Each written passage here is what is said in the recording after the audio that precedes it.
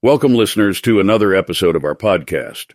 Today, we're diving into the fascinating world of cultural criticism and its evolution over the centuries. Cultural critics are professionals who make reasonable judgments about the norms and behaviors of a society. They're experts in specific fields, allowing them to have a deep understanding of societal norms and behaviors. Their role is to objectively assess whether certain actions or behaviors align with societal norms, not to impose their personal beliefs onto others. Cultural criticism is an integral part of a culture's self-awareness. It analyzes various aspects of a culture, such as its values, beliefs, practices, and norms. It also shares common ground with social and cultural theory, aiming to understand and explain the social and cultural phenomena that exist within a society. However, the use of criticism varies widely, and its conceptual and political grounding changes over time. This suggests that criticism is not a fixed concept, but rather something that is influenced by different factors and perspectives. In the early days, literary criticism was sufficient for the needs of cultural critics. However, as time went on, it became more centered around academia and its specific requirements.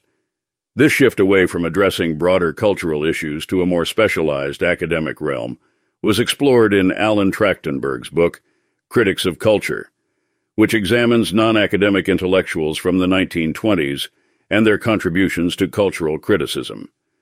The term cultural criticism is used in different contexts.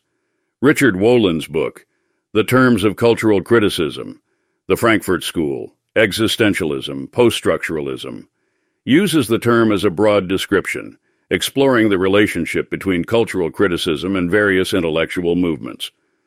In the 19th century, cultural critics like Matthew Arnold and Thomas Carlyle emerged as prominent figures, focusing on evaluating and analyzing various aspects of culture, including art, literature, and societal norms.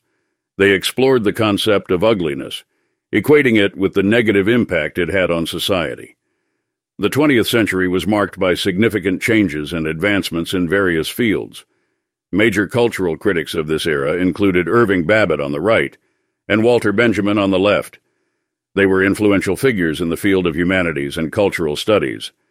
However, the field of play has changed significantly since then, with the humanities expanding to include cultural studies of all kinds, grounded in various disciplines. A book called Theory's Empire, an anthology of dissent, contains a collection of essays written by well-known English professors, writers, and critics. These essays express their disagreement with the significant emphasis placed on critical theory in English departments, arguing that critical theory has been given too much importance, overshadowing the study and appreciation of literature itself. In conclusion, cultural criticism has evolved significantly over the centuries, adapting to societal changes and advancements in various fields. It continues to play a crucial role in examining and evaluating a culture's characteristics and practices, fostering self-reflection and awareness within a culture, and contributing to broader social and cultural theories. Thank you for joining us on this journey through the world of cultural criticism.